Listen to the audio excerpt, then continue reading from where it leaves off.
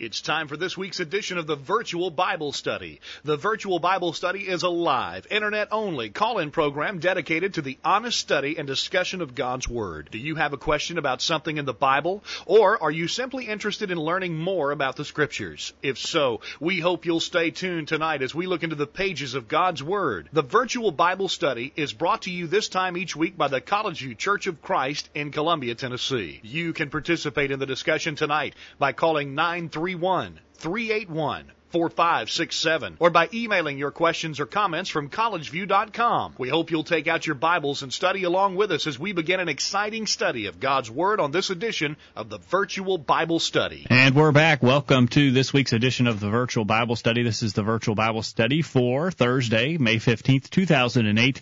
Thank you for being a part of this broadcast.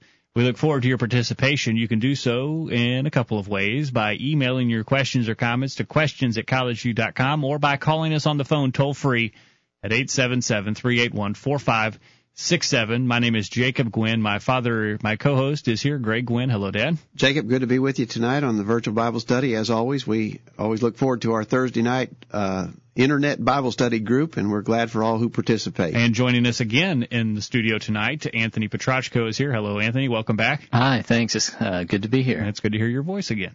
And we have an interesting broadcast planned for tonight, Dad. Last week we were discussing the top 10 doctrines that people hate from the Bible. We had a plethora of doctrines, really, that we talked about, and we got into the fact that if the Bible teaches something that requires us to change our life, that is hated by many people. Rather than submitting, we decide that we want to hate that doctrine, try and wiggle and squirm and get away from having to submit to what God wants from us in His Word. We got an email from a gentleman named Erik, and he wanted to challenge that concept, Dad, and he sent us a list of things that we want to talk about tonight. That's right, our listener Erik, and we certainly appreciate Erik. We're glad that he listens. We're glad that he was willing to participate in the program. He sent us a list of things. Now, he obviously doesn't agree with us about much. And so instead of writing a list of top 10 most hated Bible doctrines, which we were discussing last week, he wrote us a list, 16 things that the Church of Christ hates about the Bible. That's what his list was. And so we decided that it would be worthwhile to talk about his list instead of rushing through it last week right near the end of the program. We said, hey, let's just save that, and we'll talk about it this week. Because really, I hope that we can demonstrate we don't hate anything that the Bible teaches. We're just trying to follow the Bible. We're trying to understand it and do what it teaches. So I'm glad to take Erik's list and talk about it to discuss what we really believe the Bible teaches and how we feel about that. By the way, Jacob, we've sent that list out a couple times to those on our email update list, and so many of you will have already had that in your email inbox. But if you have not received those emails and you're not familiar with this list that Erik sent in that we're going to be discussing tonight on the program, if you look at our website page, if you look at the page, in fact, where you clicked on to listen to the live audio stream tonight, we have posted that list there so you can follow along. We're going to be referring to it point by point, and you may want to go there and look at the list so you can see what we're talking about. And you'll leave that up, I imagine, for the rest of the week. If you're listening to this in the archive version and we're not live, you can still look there on our website, collegeview.com or thevirtualbiblestudy.com, to find out Erik's 16 things that he thinks we hate about the Bible. And one of our listeners, Dad, I believe Baby Jim up in Somerset, Kentucky, said, if you're going to be a Christian, you can't hate anything about the Bible. And so we need to make sure that we don't hate the things that Erik's mentioned, and we'll hopefully find out tonight whether or not we do. Well, Jim in Somerset also said if Erik's talking about the Church of Christ in the denominational sense, he said, I can't address that because I'm not a member of a Church of Christ denomination.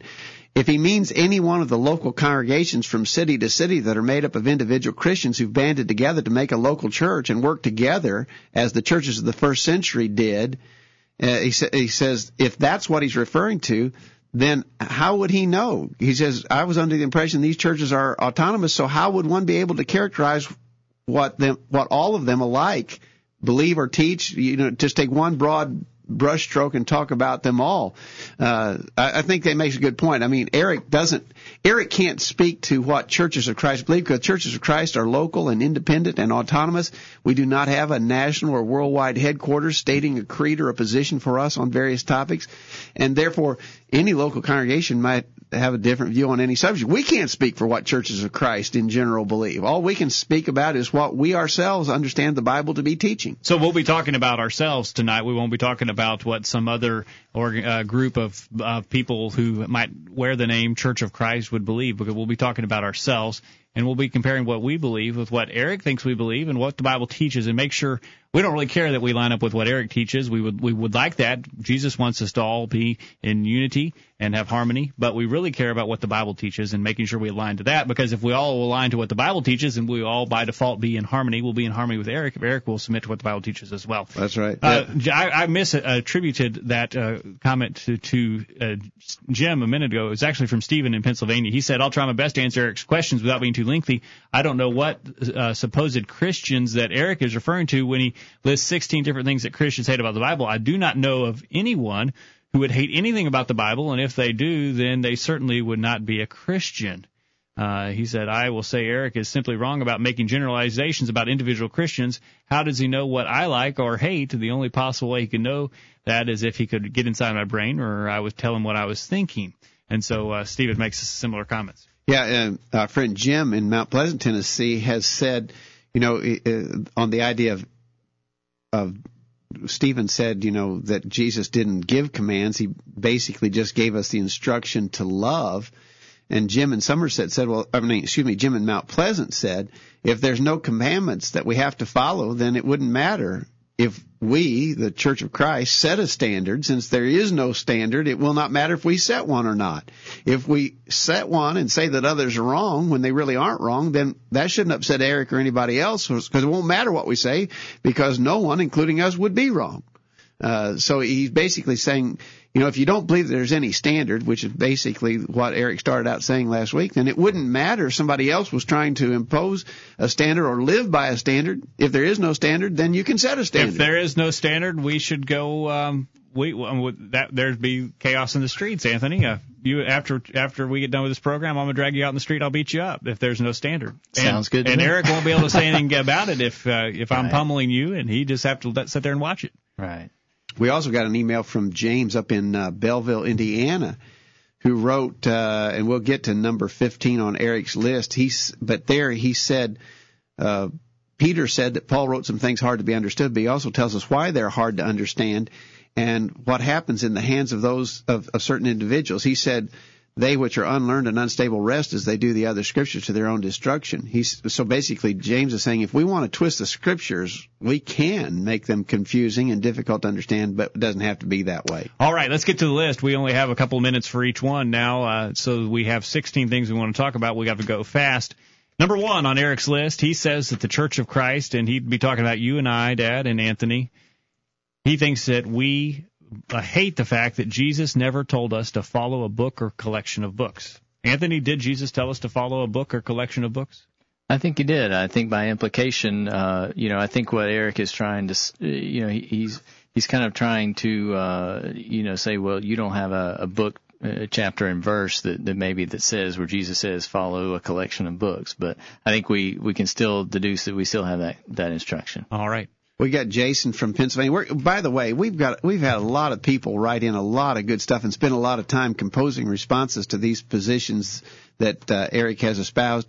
And we're not going to be able to read them all tonight, but we sure do appreciate the good scholarship that is represented in many of these. We'll try to get to as many as we can. That's right. We do appreciate all of it. Jason in Pennsylvania said, Jesus, in regards to the fact Jesus never told us to follow a book or collection of books, what Jesus did say to his apostles was, go therefore and make disciples of all nations, baptizing them in the name of the Father, Son, and the Holy Ghost, teaching them to observe all things that I have commanded you. And lo, I'm with you always, even to the end of the age, Matthew 28, verses 19 and 20.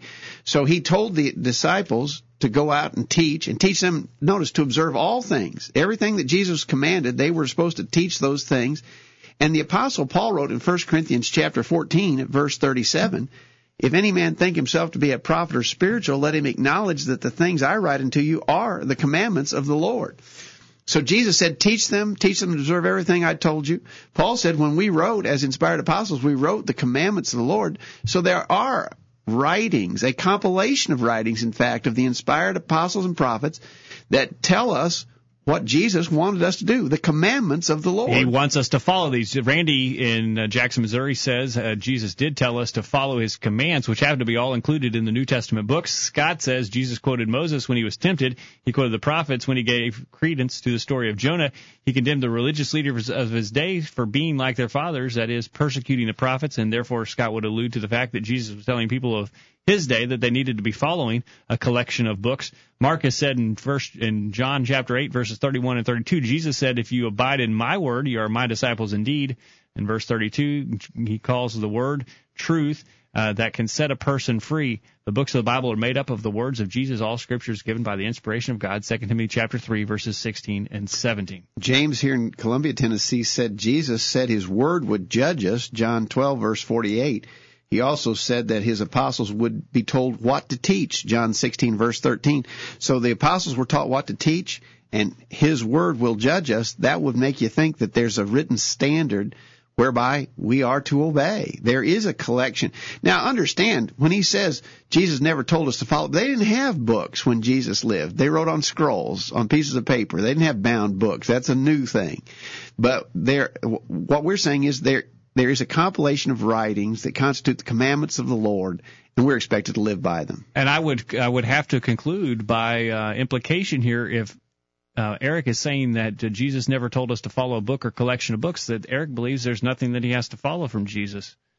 By implication, that's what Eric's arguing. Yeah, I don't know if he would actually say How would we know what to do if we don't follow the writings of the inspired apostles and prophets? And Brad in Athens, Alabama, also alludes to the fact that Jesus exhorted his followers to keep the law and the prophets in his day when the Old Testament law was still in effect. Jesus was encouraging his disciples. So, again, Jesus was telling people in that time they needed to follow a collection of books. He told us in this day and age we need to follow a collection as well.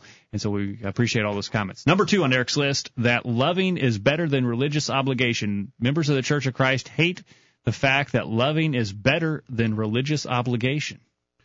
Well, loving actually, Randy points out that loving is actually is a religious obligation. Let's see, Randy says what's being said in the verse that Erik referenced, Mark 12, verse 33. We might read that, by the way. We didn't read Mark 12:33. Have you got it? Mark 12:30. Yeah, well, I don't want to quote it here without somebody got it? Let me turn to it. We should at least reference the verse that he cited there. And Erik said, loving is better than religious obligation, Mark 12:33, which says, and to love him with all the heart, with all the understanding, with all the soul, and with all the strength, and to love his neighbor as himself is more than all whole burnt offerings and sacrifices. So Jesus said that, and so Erik concludes from that loving is better than religious obligation.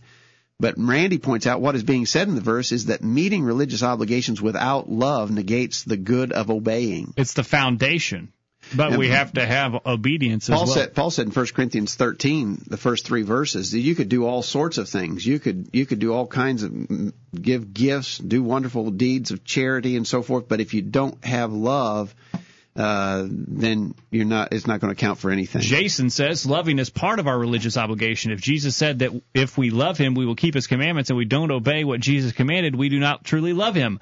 Our love is shown by our actions. If someone says that he knows God but does not obey his commandments, he is a liar and the truth is not in him. 1 John chapter 2, verse 4. Satan has done a sly thing in making people believe that obeying the commandments of God and teaching others to do the same is a sin. To believe that teaching a strict observance of the law is sinful makes Jesus sin. Jesus told the Pharisees they were to obey the law fully, not just pick and choose what they wanted to follow. In Matthew 23:23, woe unto you, scribes and Pharisees, hypocrites, for you pay tithe of mint and anise and cumin and have neglected the weightier matters of the law, justice and mercy and faith. These ought you to have done without leaving the others undone. Is Jesus not saying that we need to fulfill all of our religious obligations? And he references Matthew 28, verse 20. Yeah, I was just going to say, Jacob, that the passage there in Matthew 23:23, he's saying that he's faulting them for having omitted what he says the weightier matters, judgment, mercy, faith, and you could extend that, love. But he's saying you should have you also have to continue with this tithing business, which which I think Erik would consider a religious obligation, Jesus is putting them on par with each other. Exactly right. James here in Columbia, Tennessee, just says loving is a religious obligation. There's no separation given in the Scriptures. You can't separate love and obedience, love and commandment. They all go together. Scott says, love is important, but even Jesus taught that we are to live a principle-centered life, which will put us at odds with our parents, siblings, etc., Matthew 10:35. Not many things appear to be more unloving than to stand at odds with your family on matters of faith, yet Jesus predicted it would happen and said it is okay. It is to be expected. That's right. In other words, I'm supposed to love my parents, but fulfilling my obligations to the Lord and taking a stand for His truth is even more important than loving my parents. So Scott makes a good observation there. Marcus says we must always keep the word love in context in the Bible. This point was no different when Paul in 1 Corinthians 13:1-13, apart from love, there is no profit even if a person keeps every law. The text says it is a commandment to love Him, which is God. How does a person love God when he does not keep the commandments? John 14:21. One more real quick before we go to break, Jacob, on that question, and we'll have to wrap up question 2 here about the idea that loving is better than religious obligation. We believe in loving, and we believe in religious obligation. They go hand in hand. Notice what Jim in Somerset said. He said, this question seems self-defeating. If Jesus commanded love, doesn't that make it a religious obligation?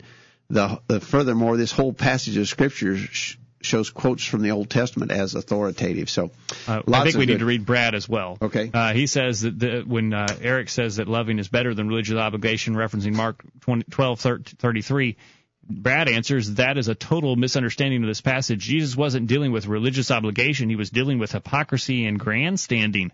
When Jesus agreed with this scribe's response, he was not saying that you should choose between loving your neighbor and offering a sacrifice. He was agreeing with the lawyer that you should act so as not to need to offer sacrifices.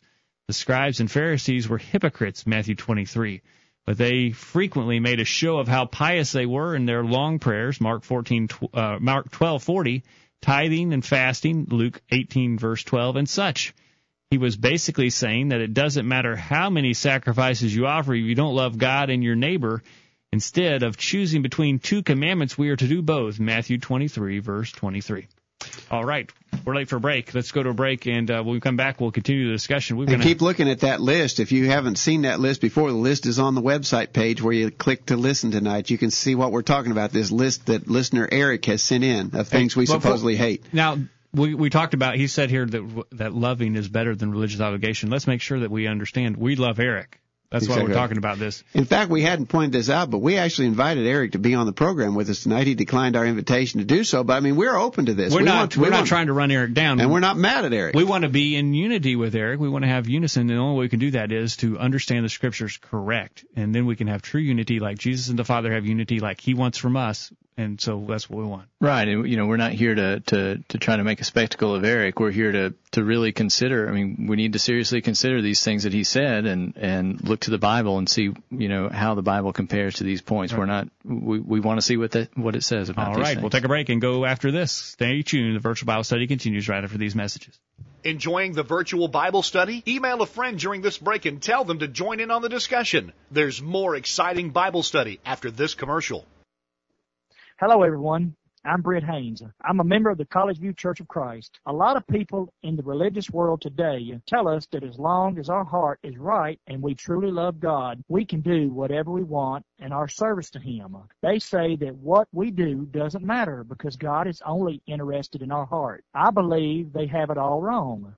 True, God is interested in our hearts, but He's also interested in our actions. One reason why is because our actions describe the true condition of our heart. This is what Jesus taught in Matthew 12, verse 34, when He said, "For out of the abundance of the heart the mouth speaketh." So I believe that if we are doing whatever we want to in our service and are not serving God exactly like He has asked, then our heart is not right before God. The members of the College View Church of Christ are committed to making sure that both our hearts and our actions are pleasing to God. If you're interested in doing the same, we encourage you to join us for worship this Sunday morning at 9:30 a.m.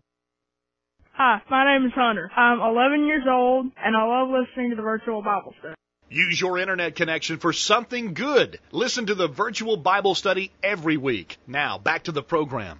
And welcome back to the virtual Bible study tonight. Take a minute to be a part of it by sending your emails to questions@collegeview.com or by dialing 877-381-4567. Number 3 on Eric's list, the New Testament never claims to be perfect, he says, and we hate that. We hate the fact that the New Testament doesn't claim to be perfect, but we say that it is perfect. I assume that's what he means that we hate. But, to the best of my understanding, the Bible, the New Testament in particular, does claim to be the perfect, inspired Word of God. James 1:25, James, here in Columbia, Tennessee, said, what about the expression perfect law of liberty? James 1, verse 25. It calls itself a perfect law of liberty. What about the fact that the Scriptures claim to be inspired by God? And if they're not perfect, then we say that God is not perfect. He hasn't given us a perfect law. That's what Jason in Pennsylvania referenced, 2 Timothy 3:16 and 17. Is the New Testament Scripture inspired by God? If it's from God, it should be perfect. If it isn't perfect, it isn't from God and shouldn't be followed. I don't understand why you'd put any credence in the Scripture. If it's not perfect, how can we then tell which parts are worthy to be followed and which parts are just representative of imperfection?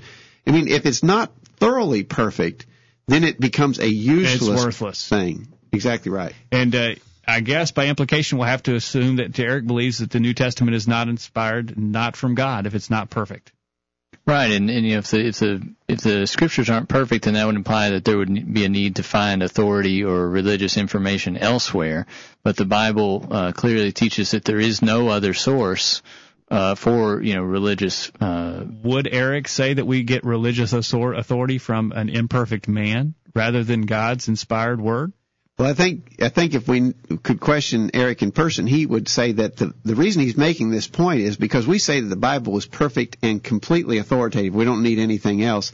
And I think if we could talk to Erik personally, we'd find out that he thinks that there are other sources of authority in religion.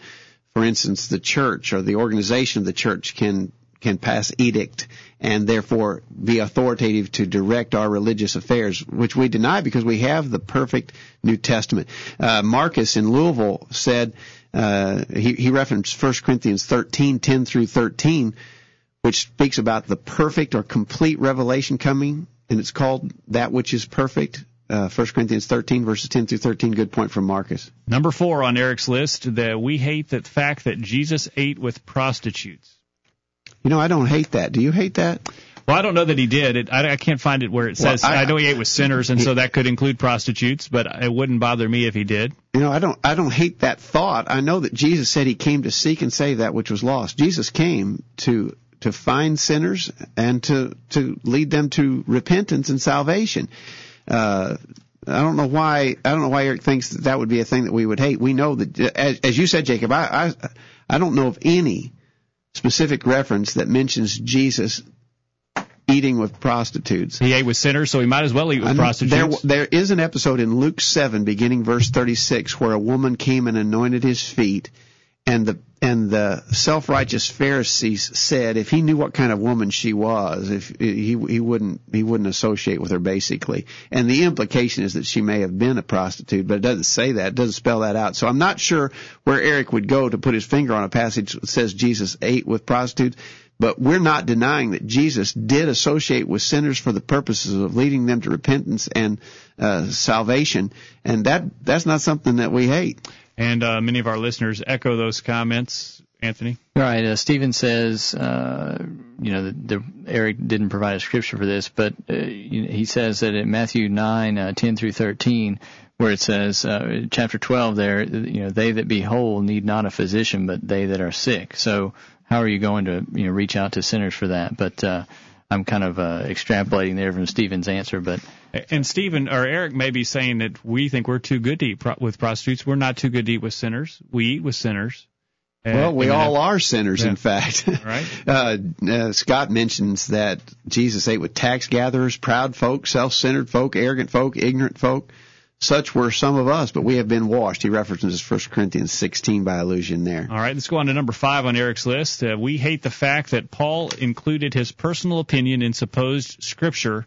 He references 1 Corinthians chapter 7, verse 12. Let me read that because we need to reference. Now, read again what he says that we hate. He says the Church of Christ hates the fact that Paul included his personal opinion in supposed scripture. 1 Corinthians chapter 7, verse 12.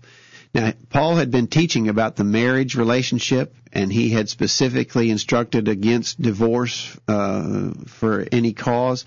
And he says, let me read 1 Corinthians 7, verse 10, to the married I command, yet not I, but the Lord, let not the wife depart from her husband, and if she depart, let her remain unmarried or be reconciled to her husband, and let not the husband put away his wife. Now notice, he said, to the married I command, yet not I, but the Lord. You can find places where the Lord said that. For instance, Matthew 5:32, Matthew 19:9. Paul was basically reciting what Jesus had said concerning marriage and divorce. Then, just immediately following that, he says, but to the rest speak I, not the Lord. If any brother hath a wife that believeth not, and she be pleased to dwell with him, let him not put her away. And the woman which hath a husband that believeth not, and he be pleased to dwell with her, let her not leave him. Paul begins to address a situation that Jesus had not personally addressed while he was here on earth. The idea of a believer married to an unbeliever. You can search through the personal teachings of Jesus in the gospel accounts, and you won't find Jesus addressing that subject. So Paul recited what Jesus taught, and then he says, now, this is something that Jesus had not previously personally taught, but I'm telling you. Now, don't forget, the passage still in the same epistle, 1 Corinthians 14, at verse 37, Paul said, if any man think himself to be a prophet or spiritual, let him acknowledge that the things that I write unto you are the commandments of the Lord. This is as much the commandment of the Lord as something that Jesus had personally said. But the explanation of that passage is, Paul is just adding to, by inspiration, adding to information Jesus had already personally supplied. But that's in line with what Jesus promised when the Holy Ghost comes. He said he will guide you into all truth. All right, Brad in Athens, Alabama says he did give his opinion, but it's in verses 25 and 26. Verse 12 was not Paul's opinion, but rather a command that Jesus himself had not already given while on earth. Paul's command in verse 10 and 11 had already been given by Jesus himself in Matthew 19. But in verse 12 and following, Paul was giving instruction on something Jesus had not commented on during his ministry, even if verse 12 were Paul's opinion as an inspired apostle, his instruction with the authority of Jesus Christ himself. His authority is with the authority, or his instruction is with the authority of Jesus Christ himself, Matthew 18:18.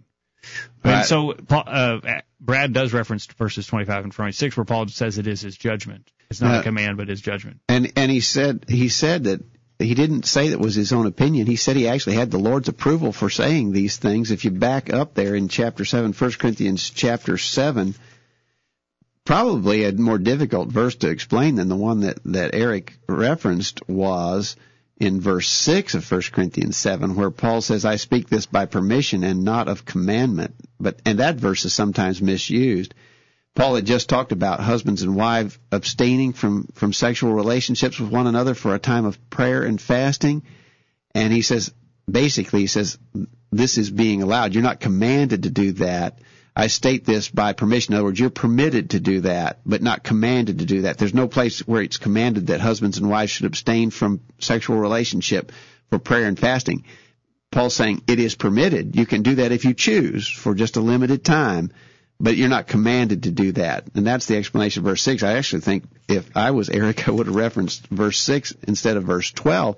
But none of those constitutes Paul's personal opinion. And when Paul stated these things, he stated them as the commandments of the Lord. All right, let's go on to question 6 quickly before our break.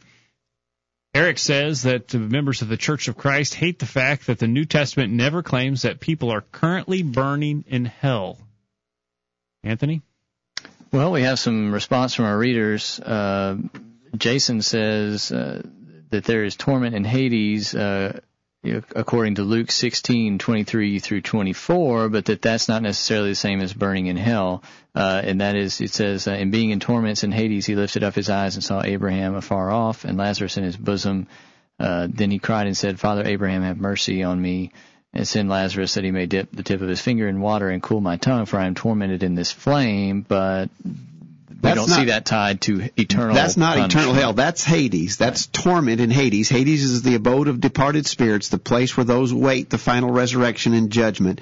In that place, according to that passage in Luke 16, there's a place of comfort in Abraham's bosom.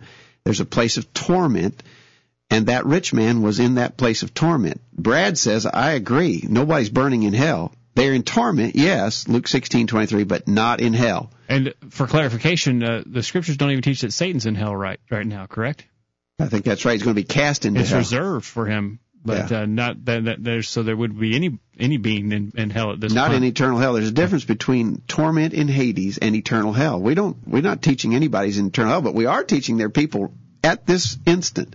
Well, I don't know. See, we got to be careful about assigning time to to beyond the grave, and beyond the grave, time doesn't. Currently, can you say currently? There are people in torment, in a place of torment now, as they await the final judgment and their assignment to then eternal hell. We're halfway through, but we're not halfway through Eric's question, so we'll have to go faster on the other side of the break. We'll take a break, and we'll wait for your comments on the other side at questions@collegeview.com or 877-381-4567. Stay tuned. We'll be right back after this. Did you hear what they just said? Call in during this break and let everyone know what you think. The virtual Bible study continues after this announcement. This is Greg Gwynn with this week's Bullet Point. All godly parents are concerned about bringing up their children to be good, God-fearing people. In fact, we're commanded to do so in Ephesians 6, verse 4. There are lots of negative influences in the world that make this an increasingly difficult job. We worry about the impact of the schools, peer pressure, wickedness in the media, and so forth. In the face of all these forces that seek to ruin our kids, how can we succeed in teaching and training them to do what's right? While there are many scriptural principles that might be mentioned here, we want to emphasize just one: consistency. Being consistent is an essential key in bringing up faithful children. An obvious area where this consistency needs to be seen is in the matter of attendance. If you allow your kids to miss the worship services in order to be at a ball game, you're teaching them that the ball game is more important than the Lord. If you let them skip the assemblies for school functions, band trips, dramas, or plays, or going camping, fishing, or hunting, in all of these ways you are demonstrating that there are things that are more important than God. If you fail to worship when you're traveling or on vacation, you are showing them that serving God is something you do only when it's convenient. If you let them take part-time jobs that interfere with their attendance, you're giving them a clear sign that work and career considerations are higher in priority than spiritual things. Many parents who are violating the principles stated here will scoff at these warnings. Yet the personal experiences of many people, as well as the plain teachings of God's Word, indicate that this is the truth. Joshua had it right when he said, "As for me and my house, we will serve the Lord." Joshua 24, verse 15. There would be no compromise in Joshua's family. He would lead them in a consistent, faithful path. Let's imitate his example of consistency. That's this week's bullet point. Think about it. I am Nestor Sanchez from Arica, Chile in South America, and I love to listen to the virtual Bible study. And this moment, I invite you to participate in this program too. Gracias.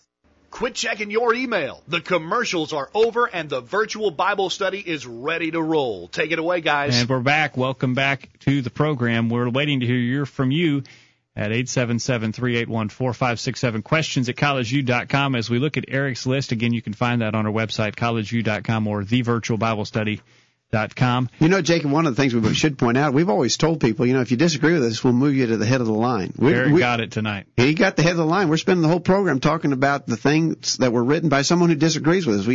When we're asking for your participation, we're not expecting everyone to conform immediately to what we're saying. We're all trying to come to an understanding of the Word of God.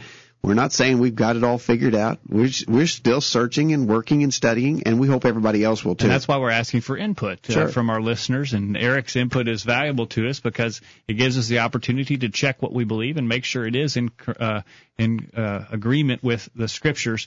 Number 7 on his list tonight that we're looking at is that Paul quoted pagans. We hate the fact that Paul quoted pagans in Acts 17, verse 28. Paul was preaching in Athens in Acts chapter 17. He was given the opportunity to preach to a bunch of the idol worshippers in the city of Athens, Greece. And in the course of that sermon that he preached, he said concerning God, "In him we live and move and have our being, as certain also of your own poets have said, for we are also his offspring." So Paul did make reference to pagans in that sermon that he preached. But I don't find that to be such a remarkable thing. I think any of us might do that. Now, Paul was being instructed I think he spoke those words by inspiration. The Holy Spirit directed him to make this kind of an argument. Here's the kind of argument it is. let's say that I'm trying to make a point on some moral issue. And I'm trying to convince you, Jacob, of some moral issue. And I say, even Bill Clinton knows that you're not supposed to do that.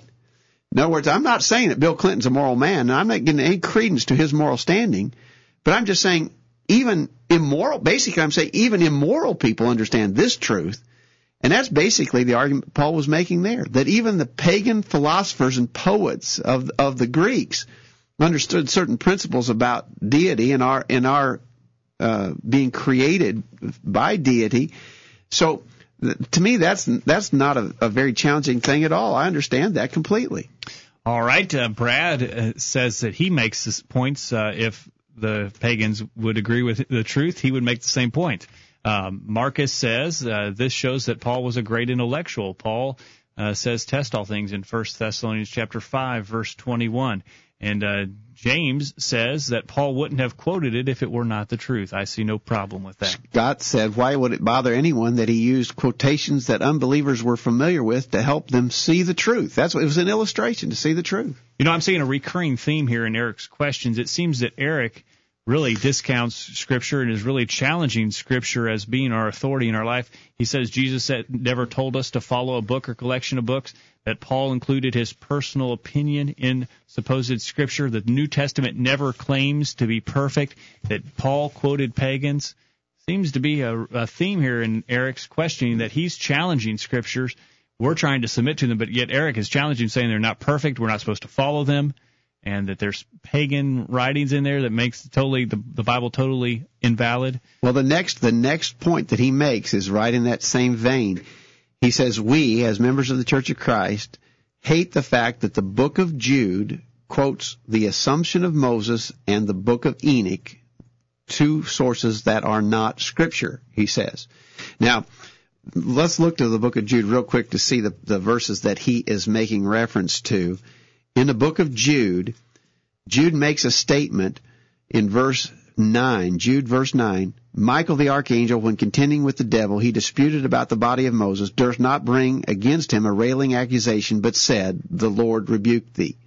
Now, Erik is saying that comes from an ancient writing. Sometimes it's referred to as an apocryphal book, but it's not one of the apocryphal books that's in the Catholic Bible, the Assumption of Moses. And then, in the same book of Jude, verse 14, it says, Enoch also, the seventh from Adam, prophesied of these, saying, Behold, the Lord cometh with 10,000s of his saints to execute judgment upon all and to convince all that are ungodly among them, and so on it goes. He says that quote is from the book of Enoch, another book, sometimes referred to as an apocryphal book, that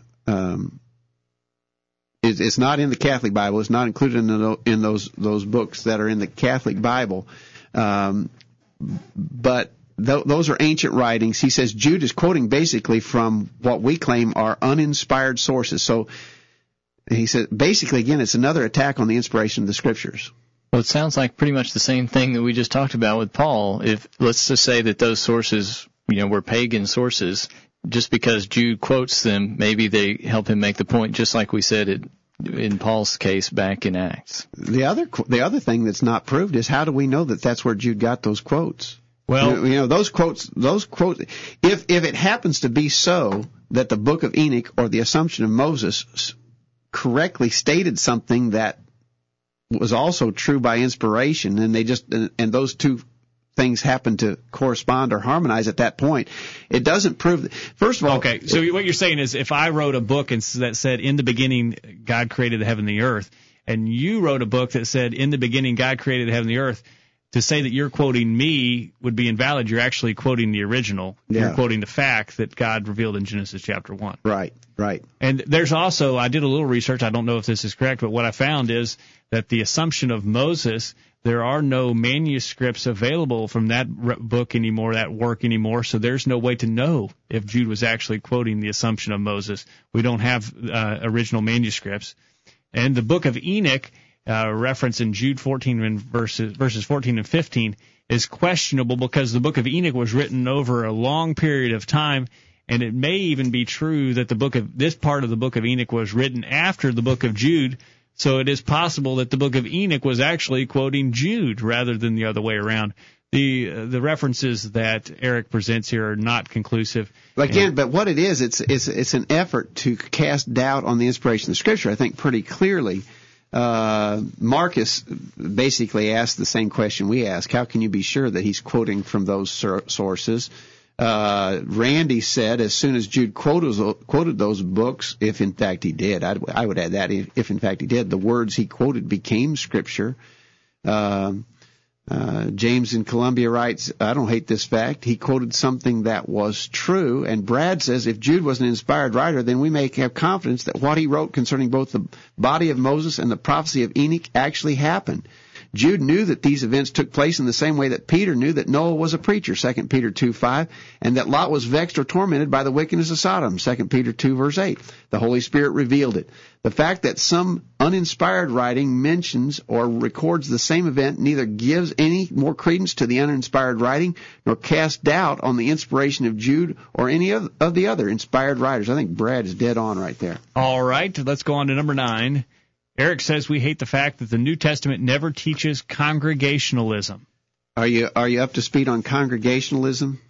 Well, I'm not exactly. I have an idea of what Erik is referencing. Congregationalism is the idea that we teach that each congregation is to be local, independent, autonomous, self-governing, that there is to be no hierarchy of church government. And if I understand Erik that he's a Catholic, and so he's basically trying to defend the Catholic notion of an extreme hierarchy of church government leading all the way to the Pope in Rome. And the New Testament never teaches that. Well, he's saying the New Testament never teaches what we believe, local, independent, autonomous, local congregations. But Brad says it certainly never teaches anything else. The only church government that the New Testament talks about is local elders, Acts 20:28, 1 Timothy 3, and the only overseer above them all, Jesus Christ, 1 Peter 5, verses 1 through 3. I think exactly right. James says that it does teach congregationalism. Peter told elders to tend their flock, 1 Peter 5, implying that there are multiple flocks or congregations. And we can also look at Titus 1:5. Paul says, for this cause I left thee in Crete, that thou should set in order the things that are wanting, ordain elders in every city.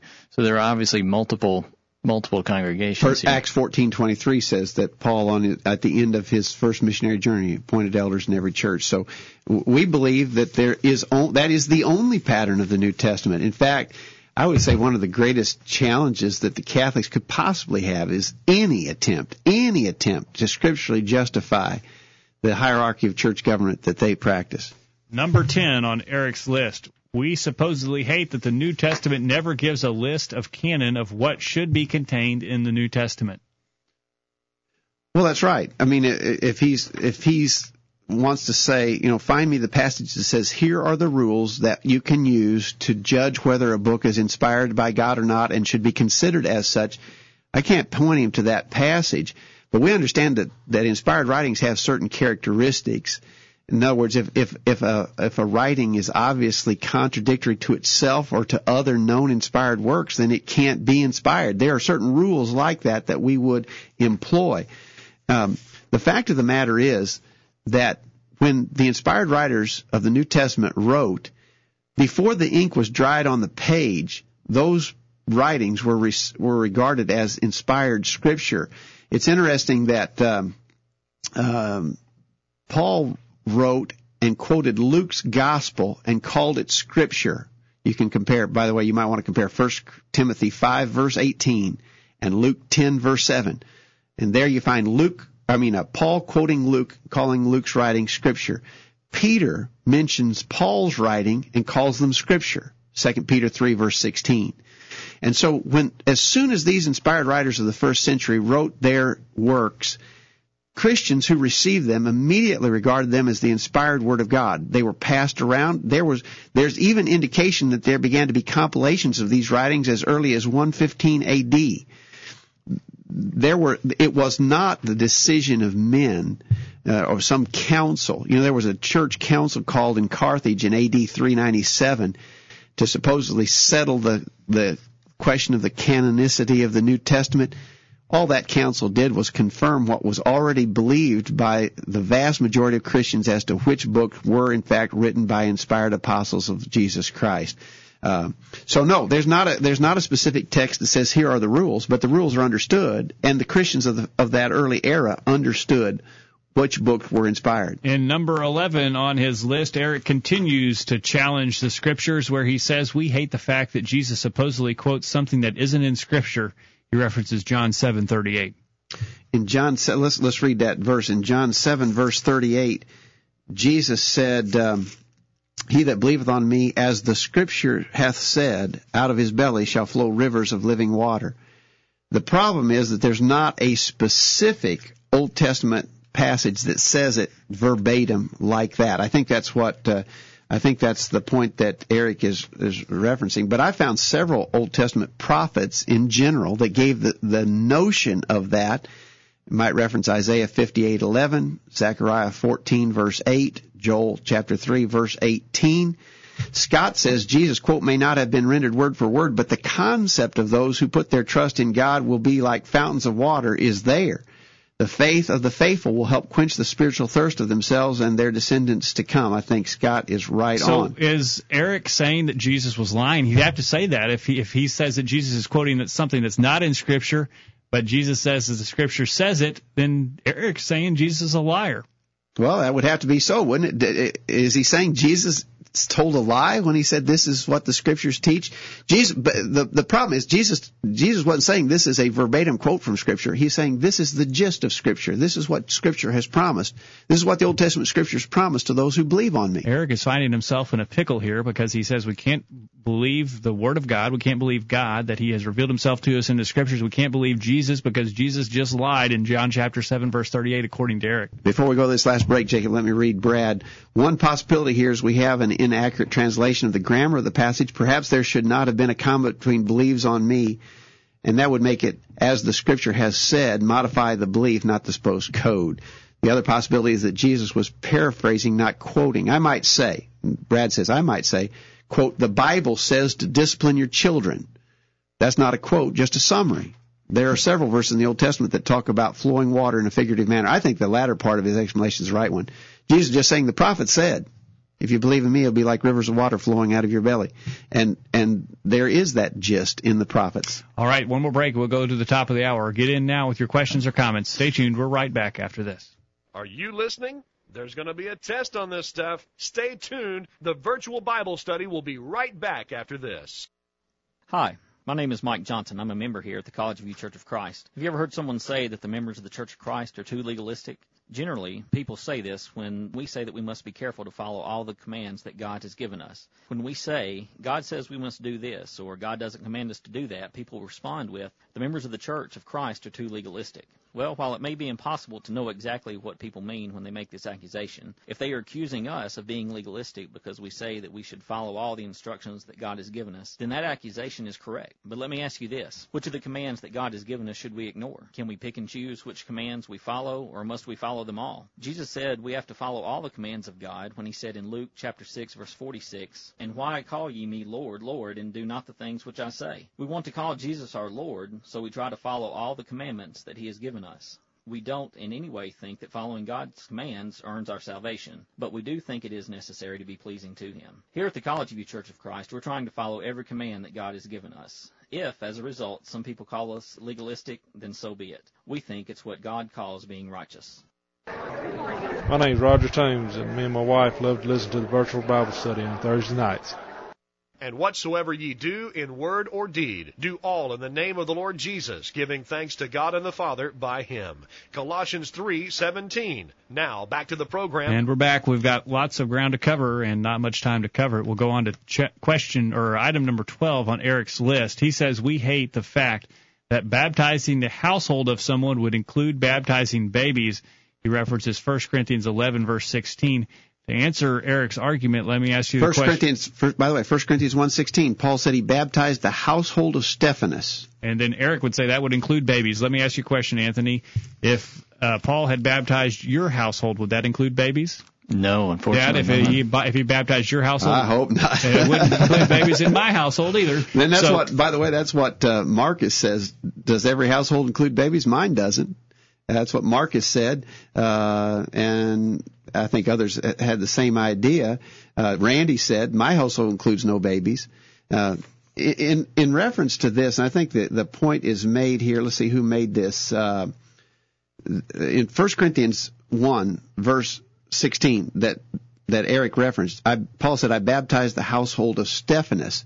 But what's interesting is that in Acts 18, it's where this was in Corinth, where Stephanas lived in Corinth. It says, Crispus, the ruler of the synagogue, believed on the Lord with all his household, and many of the Corinthians hearing believed and were baptized. Who was baptized in Corinth? Those who heard and believed. Babies can't hear and believe. There weren't any babies in Stephanas' household, because everybody baptized in Corinth was one who heard and believed. You could say, Randy mentions the same thing about the Philippian jailer in Acts 16. Everyone in his household heard and believed. Using Erik's logic, I could say that the Stephanas' household included people who had heard and did not believe, had denied the fact that Jesus was the Son of God. I can make the same assumption.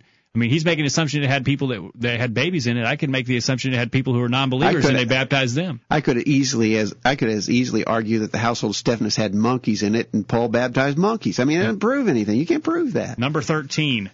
He says that the Church of Christ hates that 1 Corinthians chapter 3, verses 10 through 15 teaches that even supposed heretics like Martin Luther are going to be saved. All right, listen, we got to look at that passage real quick to see what he's talking about. Paul said, 1 Corinthians 3:10, according to the grace of God which is given unto me, as a wise master builder, I have laid the foundation, and another buildeth thereon, but let every man take heed how he buildeth thereon. For another foundation can no man lay than that which is laid, which is Jesus Christ. Now, if any man build upon the foundation gold, silver, precious stones, wood, hay, stubble, every man's work shall be made manifest, for the day shall declare it, because it shall be revealed by fire, and the fire shall try every man's work of what sort it is. If any man's work abide, he shall, which he hath built thereon, he shall receive a reward. If any man's work shall be burned, he shall suffer loss, but he himself shall be saved, yet so as by fire. Erik is arguing that he's saying the work there is what he teaches. And that if you teach things that are false, those things will be destroyed, but you won't be lost for having taught what was false. That's just really not true. I think that what we're seeing here, that he's talking about those that are converted. He's talking about the work. He earlier in the chapter, verse 6, I planted, Apollos watered, but God gave the increase. So let's say, Jacob, you go out and teach some and convert some. Anthony, you go out and teach some and convert some, and I do too. Jacob, out of 10 people you converted, only 3 of them remain faithful.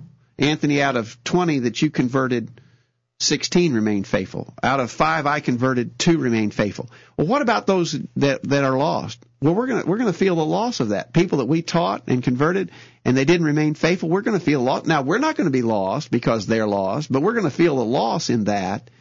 For those who remain faithful, there's a reward in that. But he's taking Erik's interpretation, you can teach and practice anything you want, and you'll be saved. It doesn't matter what you teach, what you believe, what you practice. You can do anything you want, and you'll still be saved. Isn't that what he's arguing there? Yeah. Jim in Somerset, Kentucky wrote, I went back to 1 Corinthians 3:10 through 15, but my version doesn't say anything about Martin Luther or other heretics. It certainly doesn't say all men will be saved. It's talking about our work, and I think Jim's right on that. All right. Let's go on to the item number 14 on Erik's list. Number 14, members of the Church of Christ hate that sola scriptura is not taught in the New Testament. Again, he's challenging the New Testament as being our authority. He says we hate the fact that the Bible doesn't teach that we should only use the New Testament. Sola scriptura is a Latin expression meaning by Scripture alone, and it's the assertion that the Bible as God's Word is self-authenticating, clear to the rational reader, and is its own interpreter, and is sufficient of itself to be the final authority on what Christians should believe and practice. That's what sola scriptura means to any who might not understand what he's saying there. Is the Scripture all sufficient? 2 Peter chapter 1 verse 3 says he hath given unto us all things that pertain unto life and godliness. Randy says I don't agree with his claim and references 2 Timothy 3:16 and 17. Stephen says that how can we possibly hate something that is not there or that doesn't exist? If that is the case, it is impossible. However, I deny those allegations because of Revelation 22:18 through 19, 2 Timothy 3:16, and Colossians 3 verse 17. Marcus references 1 Corinthians 13:10, 2 Timothy 3:16-17, James 1:25, Jude 3, by the way, which speaks of the faith once and for all delivered to the saints. Revelation 2:18 and 19, don't add to or take from the Scriptures. I think the Bible clearly does teach that it's all sufficient to our needs. Number 15, Erik says that the Church of Christ hates that Peter said some things written by Paul are hard to understand in 2 Peter chapter 2, or 2 Peter. That's chapter 3, 15 and 16. Yeah, that's missing in his post, but it's 2 Peter 3, 15 and 16. Well, I like what James in Columbia said. I'm glad to hear that they were hard for Peter. That gives me some hope. All right. Brad in Athens, Alabama says hard but not impossible.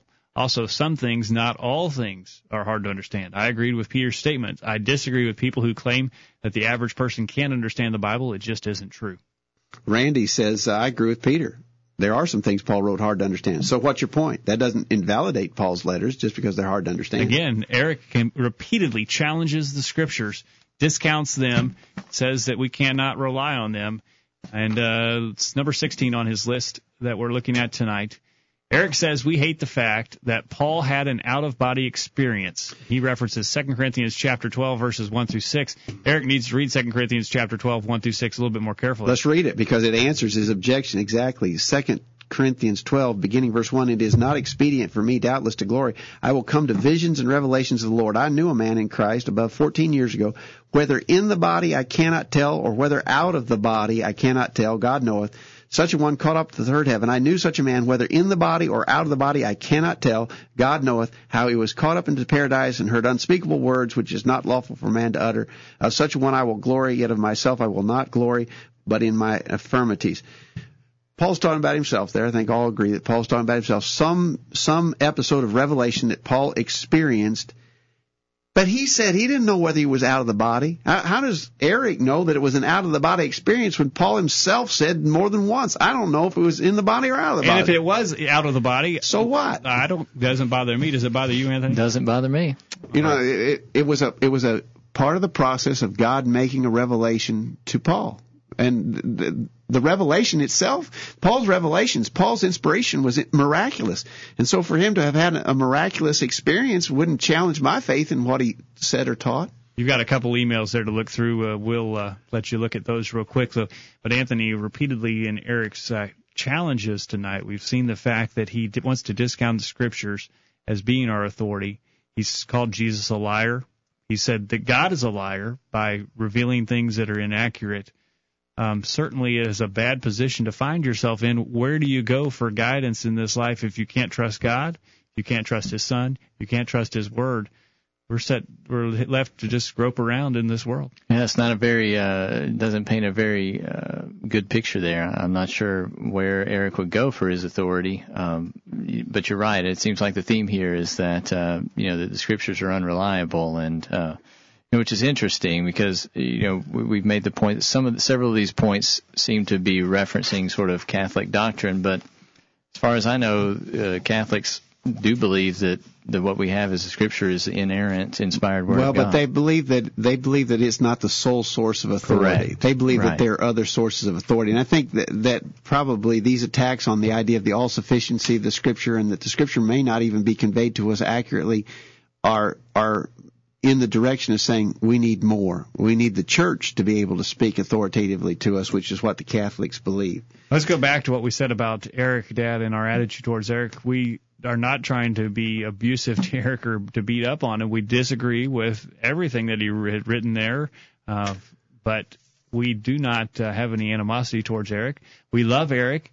We want Erik to admit and submit to what the Bible teaches, so that we can be in harmony. The only way we're going to be in religious harmony is to agree with what the Bible says. We don't have one bit of ill will or bad feeling toward Erik. I think he's misguided and mistaken, and I hope we were able to demonstrate that, not based just upon our think-sos or opinion, but based upon what we were able to show from the Scriptures.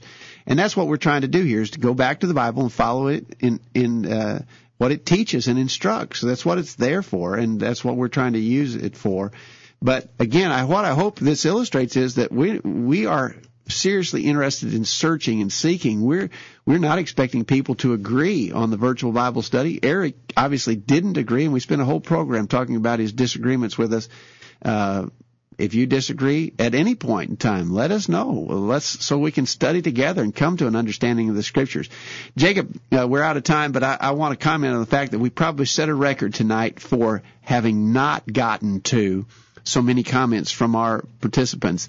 We've had to skip over tons of material, the good material that people sent to us. And I hope that you all who are listening and who helped and sent in comments tonight will understand that we just couldn't get to them all. But you all did a lot of great study. And I hope it was beneficial to you. Even if we didn't get to read it on the air, I hope that you appreciated the challenge to search out these things and put together an answer. And some of you spent a considerable amount of time doing that. We appreciate you. We do benefit from having our faith challenged, and we're appreciative of the opportunity tonight. Anthony, thank you for taking time to be here tonight. And thanks for the invitation. It's always a pleasure. Excellent comments tonight. Dad, thank you for the time. Enjoyed it. And thank you all for listening. If you have any questions about the things that we discussed, especially you, Eric, we would still like to have this discussion with you about the things that you've said. We could continue to discuss this over email, questions@collegeview.com. You can call the College View Church of Christ at any time, 877-381-4567. Check out our website to find out more about what we believe in practice. If you disagree with anything that we've said on the program tonight, please contact us and let us know why you disagree. We appreciate you listening to the program tonight. We hope that you'll make plans to be back here next week for another edition of the Virtual Bible Study. And in the meantime, we encourage you to put God first in your life, study His inspired Word, the Bible, and live by it every day. You'll never regret it.